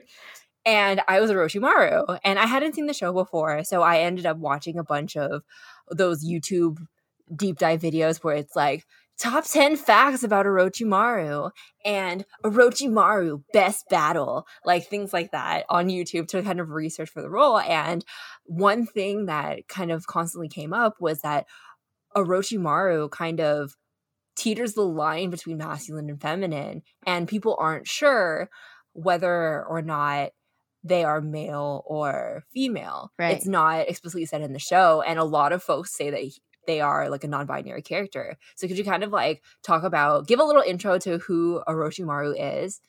Orochimaru. All right, so I kind of mentioned, I'm just going to say him for now because that is how he's referenced in the show. And this dude, I mentioned him. Basically, Orochimaru was previously a ninja for the Leaf Village, but got really obsessed with being able to learn and know every jutsu in the world. So he left the Leaf Village because he was practicing like illegal jutsu or like forbidden jutsu, basically to become immortal. Because in order to learn all that jutsu, he needs more time. Therefore, he needs immortality, right? So he became like obsessed with information and being able to embody all of it. And so in order to do that, his immortality jutsu is basically taking other people's bodies as vessels and transferring himself into them. Not exactly like possession, but he can actually take their flesh and like their body, put himself almost like on top of it. Like he's always like shedding, like he's also reminiscent of a snake. He has a lot of snake tendencies. But yeah, he's first introduced as a sound village kunoichi, actually, disguised as one, as a female ninja. And so we don't know it's Orochimaru, but it honestly looks a lot like him. But we don't know. We don't, quote unquote, we don't know that yet. And so it's revealed to us. He gives Sasuke a curse mark, and then Sasuke gets some power from it, and that's like a taste of what the power Orochimaru can give him, right? And so basically, yeah, he uses other bodies to prolong his life, male or female. So he's been seen, using a male body to prolong his life. Ideally, what he wants to do is use Sasuke's body because he's super powerful, right? And so a good vessel means like even better for the host. And Mm-hmm. he's also been seen using a female host, a female body, and even somebody else in a filler in Shippuden. Her name is Gurdon, was so obsessed with Orochimaru that she willingly wanted to be his host, his next host, the next body. So physically, no matter what happens, like his skin flakes off and you could see it's really Orochimaru, or like it's Orochimaru's face on the outside. And sometimes if like the vessel is kind of the time's coming up, you can kind of see Orochimaru on the outside and some of the original person on the inside. It's so unclear. And also this dude's always transforming into a snake, or a snake's coming out of his throat, or a snake's coming out of his arms. There's just snakes. He's coming out of snakes. He's coming out of his own mouth. Like he's coming out. Oh, period. And it's just there's just so much transforming that you never really understand the physical body of Orochimaru, that he's more known as the entity of himself. Like people just know it's Orochimaru. Also, some people can know who another person is based on their chakra, and so like what's on the inside. So like they know it's Orochimaru. Like, and it's also kind of like his personality traits and like who he is as a person that people know him by. And so it doesn't really physically doesn't matter what they are, but they're still known as Orochimaru. Yeah. Yeah. Also, the snake part. Sorry, the snake part. Their true form is actually a huge white snake. That's like their actually true form. So lots of tongue flicks and licks. Lots of tongue things going on. I was always really confused as a kid. Like so much tongue going on. He literally takes a scroll with his tongue and shoves it down his throat. And I was like, damn, what are we getting into? What do we get? I don't know if that's relevant, but there's just a lot of licking going on. But yeah, also there's no indication of him. I mean, like say he's a part of the legendary Sannin, so yeah, like Jiraiya has an attraction to Tsunade. Tsunade has an attraction to this other guy, and however, Orochimaru is never seen as having any indication of attraction to anybody. He's just very attracted to power, to knowledge. He gets hard for knowledge. I don't know. Ooh. And even though there is a ship of him with Sasuke, like he really just wanted his body. I don't think he actually sexually or romantically wanted Sasuke. He's just so focused. So maybe he was also asexual. Who knows? Yeah. Thank you so much for going into that. And like, I was definitely mulling a lot of things over as you were speaking. And one thing that kind of came to mind is, this understanding by the other characters that like even though Orochimaru may look like a woman on the outside or look like a man on the outside, they like on the inside everyone understands that it's Orochimaru. Yeah. And when you were planning for this episode, I'm just like, oh my god, that's actually kind of a good analogy to explain the difference between like gender presentation and gender identity, because like gender presentation exists on a spectrum because like some people can present more like based on the clothes that they wear, based on how they cut their hair, like whether or not they put on makeup, things like that.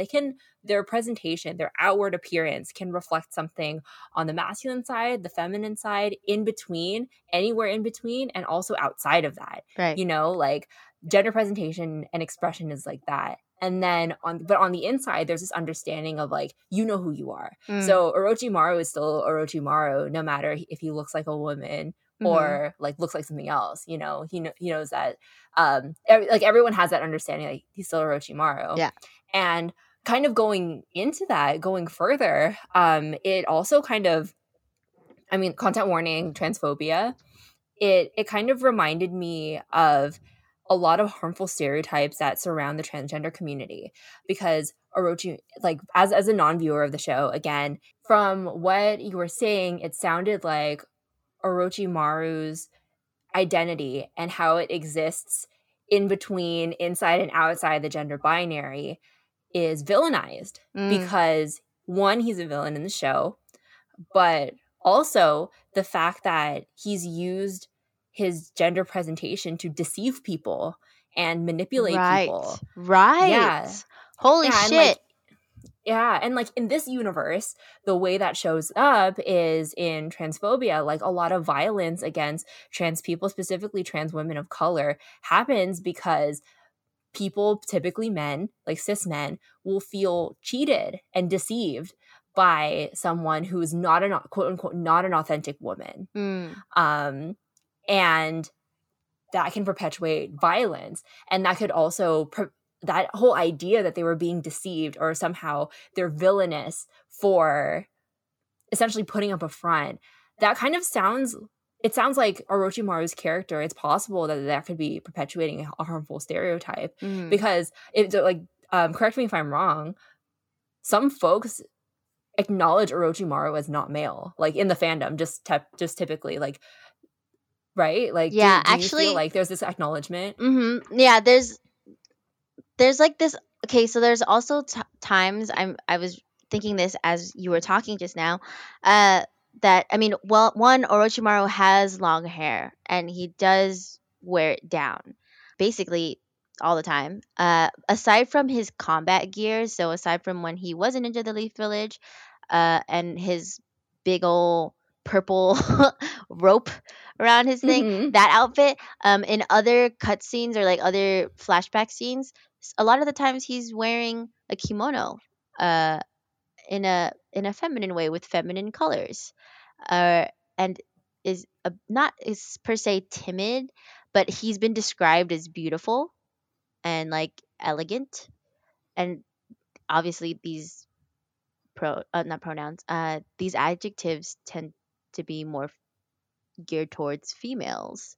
And even Mm-hmm. the way he's drawn, he has like higher cheekbones, very slim, like slim face. Like, though he does have a deep voice, not as deep as some others, but it's still indicative of what would be perceived as a male voice, you know.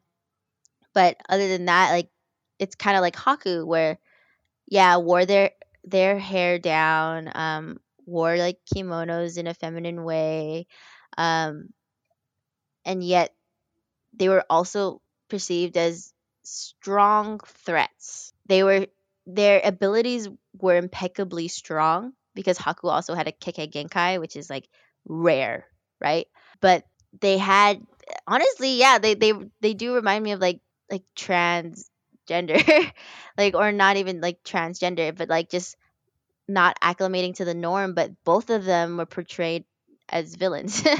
Mm-hmm. And I mean, one of them actually, huge spoiler alert if you don't want to know, they both die. So, like, I mean, or at least Orochimaru, like, everyone thinks he's dead, and then later on we're like, oh, guess not. But I feel like he's died like multiple times. Honestly, I kind Mm-hmm. of feel bad for him because, like, yeah, I guess, yeah, he was doing some pretty bad stuff, but it's really interesting when you find out kind of what the Leaf Village was doing, because in the beginning you're like, yeah, Orochimaru is bad because he's doing bad stuff, but then you find out the Leaf Village was doing bad stuff that kind of made these people that are doing bad stuff to the Leaf Village was out of vengeance, because of the bad stuff Mm-hmm. the Leaf Village was doing to them systemically. So it's just like, Mm-hmm. huh, I see a pattern here. And then honestly, as a viewer, like, if you kind of take more of a step back, from immersion in the series, Orochimaru, like I said, is honestly just more obsessed with knowledge than actually hurting anyone. He's kind of more like chaotic neutral, where like he just wants to get what he wants, and it doesn't really matter. Like, even when it came to the ninja war, he was like, I don't really care who wins. Like, I just want to see what happens.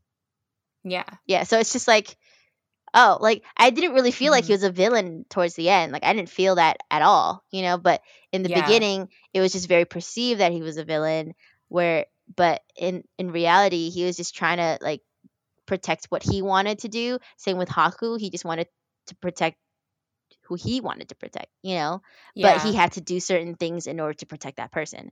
So there's so much subjective right and wrong. Right. However, in the perception of the Leaf Village, which is where Naruto stands, all that was evil. Though the anime does do a good job at challenging that sometimes, but it does suck that a lot of the times the people that are misunderstood in the anime as villains are these types of characters, the ones that Yeah. are very much more gender fluid. Mm-hmm. Yeah, definitely. And thanks so much for like sharing that insight and everything too. Yeah, I kind of wanted to in before we kind of going on to our next section, I did want to ask something because a lot of this episode was about kind of picking apart and challenging a lot of the like gender norms and stuff that were perpetuated in Naruto, unpacking like queer identity in Naruto and like how that manifests and how that manifests in fandom. It kind of sat like from I don't want it to be like, oh, well, they're just hyper criticizing it or they're just like picking it apart. And I know you love this anime so much. So I kind of before we kind of rounded things off, I wanted to ask you like why do you love Naruto so much? What do you love about it? Oh man, it gives me butterflies in every part of my body. Like, okay, so the reason why I love Naruto, um, hmm, it's just literally so much. The character development is actually so mature. I would say the way they wrote it, because it can be easy to like develop characters, be like, all right, well, at one time they were weak and now they're strong. You know, like that. There is so much. There's like I said, the anime does a great job also with like moral debates between good and evil, and a lot of that is displayed through Naruto, where a lot of people are like, no, they're evil, just kill them, and he's like, no, just can I just talk to him and see what's going on? And then literally one of the enemies, he Pain, Naruto's fight with Pain, so good. He literally is OP and like beats all of like the clones or whatever, and then at the end, like he goes to find the real Pain, which is he's like controlling all these other bodies far away, right? He goes sees this other Pain and he's like, I just want to talk. And I'm like, holy shit. I've never seen this. Like this dude just he's like the girl that's like protecting the guy, she's like, I'm gonna find him, and he's like, no, no, no. Like let him talk. I wanna hear. Because and they literally talk through their feelings. What? Both males. But yeah, In a shonen? In a shonen. And they resolved it through talking. And I was like, yo, I don't know. It's like so wholesome in it has so many themes. I mean, friendship a bit to a corny point. But I love it. Haha. But also there's just so much like inspiration, like the theme of the underdog and that development into basically becoming their ideal self. You know, what I love is how they tie it all together. We find out about ancestry, and like the origin of what chakra is and all this shit. The origin of how I love when people like world build. So that like being Mm-hmm. like so in Shippuden, seeing all of my childhood be explained. Like because Naruto was like my childhood, and then I only watched Shippuden recently, and so being able to see all of that explained gave me so much like satisfaction, and Mm-hmm. um, it was just really cool to see what it all really meant, because there's actually such a bigger picture that it blew my mind, and I just Mm-hmm. love things that do that to me. And what's great is that these characters are characters I that were like so beloved to me like as a kid. So like Mm-hmm. to see that come to fruition or see certain things come to fruition, like it was just I feel like the main point for me was like nostalgia, because Naruto for me as a kid was honestly something was an anime or like the basically media that really pushed me to be me as a kid, Yeah. because Naruto is like, I don't care, I'ma be me and I'ma be Hokage. And I was like, Mm-hmm. me too. Wait, okay. Okay, one, I want to acknowledge that. That was super powerful. Thank you so much for sharing that. But like literally that last part, I just imagined like that line from the Big Sean song. Sasuke is just like, she said, what you gonna do if I leave? And then Naruto's like, bitch, I'ma do me.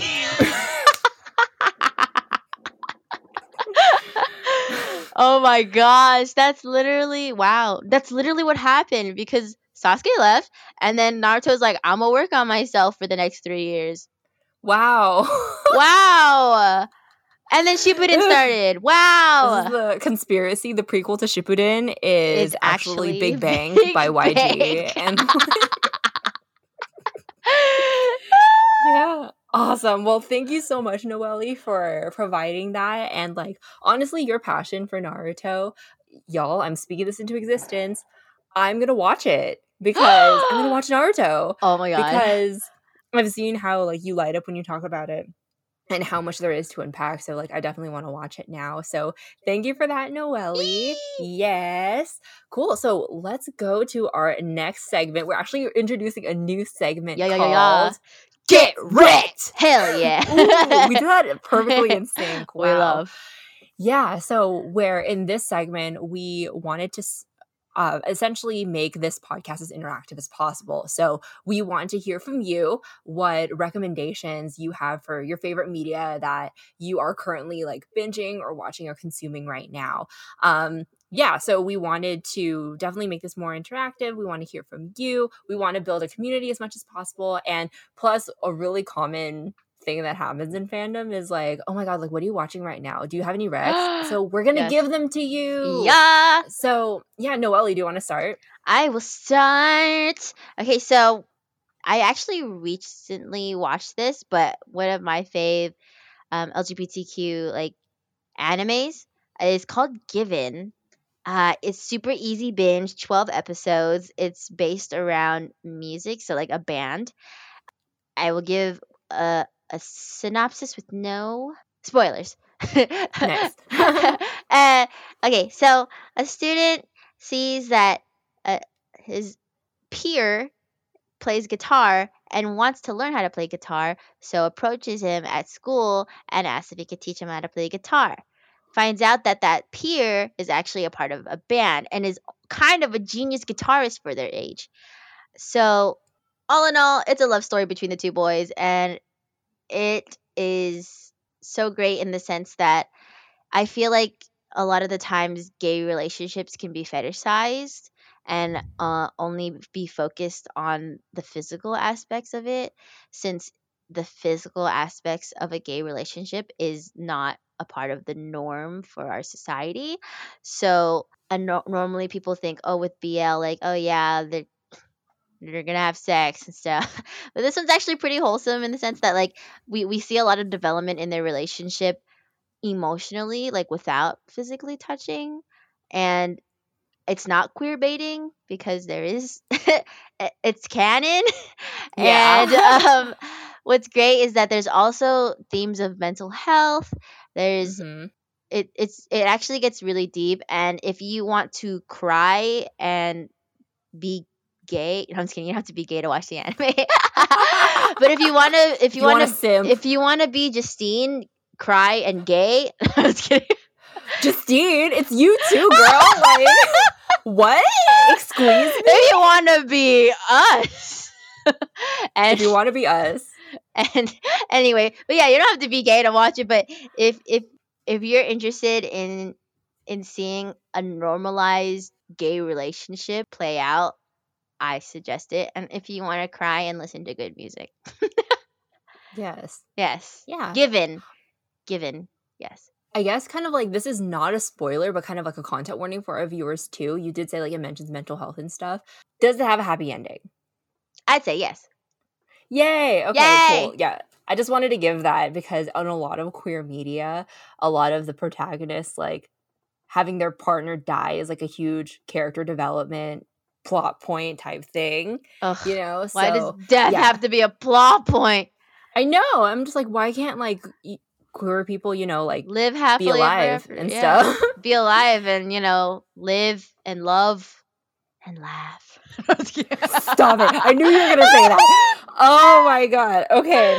So yeah, like my rec is actually also an anime. So it's a kind of old anime, but I've been watching it again, and honestly, it's one of my favorites of all time. It's one that was popular at around like 2015. I don't know if you've seen it. It's called Death Parade. I have. It's so Yes. good. Death Parade is like one of my favorite anime of all time. And it's so again like interesting. yes, kind of like given it's a 12 episode, super easy binge, it can get dark and like psychological. That's an element of anime that I really gravitate towards. And I'm just going to give that rec if you haven't seen it. It's a really great watch. Basically, it centers around this this essential purgatory, this place between reincarnation and the void, where two people who die simultaneously are sent when they die, and they play a game to decide who gets reincarnated and whose soul goes to the void. It's a really interesting watch. I highly recommend it if you haven't seen it. Yeah, Death Parade. Watch it. Death Parade. That wasn't a song from it, but I made one. Oh, also, just putting this out there, the theme song to Death Parade. I mean, Death Parade sounds like a dark. It's so good. It's so good. I love it. It's an amazing theme song. It's one of the ones that I don't skip when I never watch skipped it. I never skipped Death Parade. It's so good. It's really good. Yeah, I would love to see, like, oh my god, we should totally do like a whacking freestyle to that song. You could totally do it. I can envision it. Also, yes. Period. Yeah. Oh my god. Well, let's do it together. Zoom freestyle. That's our next episode. Oh yeah. I'm kidding. But actually, that's a good segue though. So our next episode, we put this out on our social media, but our next episode is reimagining convention culture. So right now we're all in quarantine. Right now it's not safe to have large gatherings. So a lot of our favorite conventions have been canceled or postponed. And I kind of wanted, and I was talking to Noelle about ways that we can use this time to kind of reimagine what we would like to see when we return to conventions. So we're asking you, our listeners now, and we're also going to putting this out on social media, but what would y'all like to see? How would you reimagine convention culture once it's safe to return? One thing that I definitely want to see is more gender neutral bathrooms. Ooh, yeah. Yeah, like also more accessible floors for the expo hall, because it gets so crowded in there that I'm sure folks who have disabilities or folks who need to use a wheelchair or anything like that, right, or even folks who are like on crutches or anything, probably won't have an easy time navigating or those. Even people that have like any type of not mental disability per se, but like are like, what is it called when they don't like tight spaces? Oh, claustrophobia? Yeah, things like that. Like, or like some people have a hard time breathing when they're around a lot of people too. Like, or people with anxiety. Definitely. Another thing we've talked about is, as femme presenting people who cosplay, we've faced a lot of, unfortunately, like harassment. Yeah, and like, let's just, if we're gonna cancel anything, can we cancel that? But period. Like, we want to hear. Yeah, but we want to hear from you. So please DM us or send us a message at Fandom Femmes on Facebook or on Instagram. And we would love to include your testimonies and ideas in our next episode. Yeah. Yeah. Cool. And again, thank you so much for listening. I think we're kind of at the end of the episode. So Noelle, our superstar of the day, our Hokage. Oh my god, that was brilliant. Our Hokage, because it's perfect for you because it has ho and gay. It does, and I'm the leader of the village. Yeah, let's go. Bitch. Village hidden in the what? Village hidden in this wet ass pussy. Wait, I have one. Village hidden in the shade. Village hidden in the shade. Village hidden in the closet. Bitch, you're gonna knock over your shit. I'm dead. Lol. Okay. Yeah, if you want to see what just happened, follow us on YouTube and watch the video. I'm dead. All right. Well, thank you all so much for listening, especially listening to me ramble about Naruto and fangirl. But I hope you enjoyed our insights. If you have any ideas or any other insights you want to share with us, please check us out on our Instagram or our Facebook, TikTok, Twitter, at us at Fandom Femmes. Give us a good old DM, comment on a post. We'll get back to you. We got y'all. So yes, thank you so much. This has been Noelle and Justine. We are signing off. Be you, be free, and Gara is gay broccoli. That took a little bit, but we got there. We got there. We love it. Dr. Bayo, bitches. Believe it.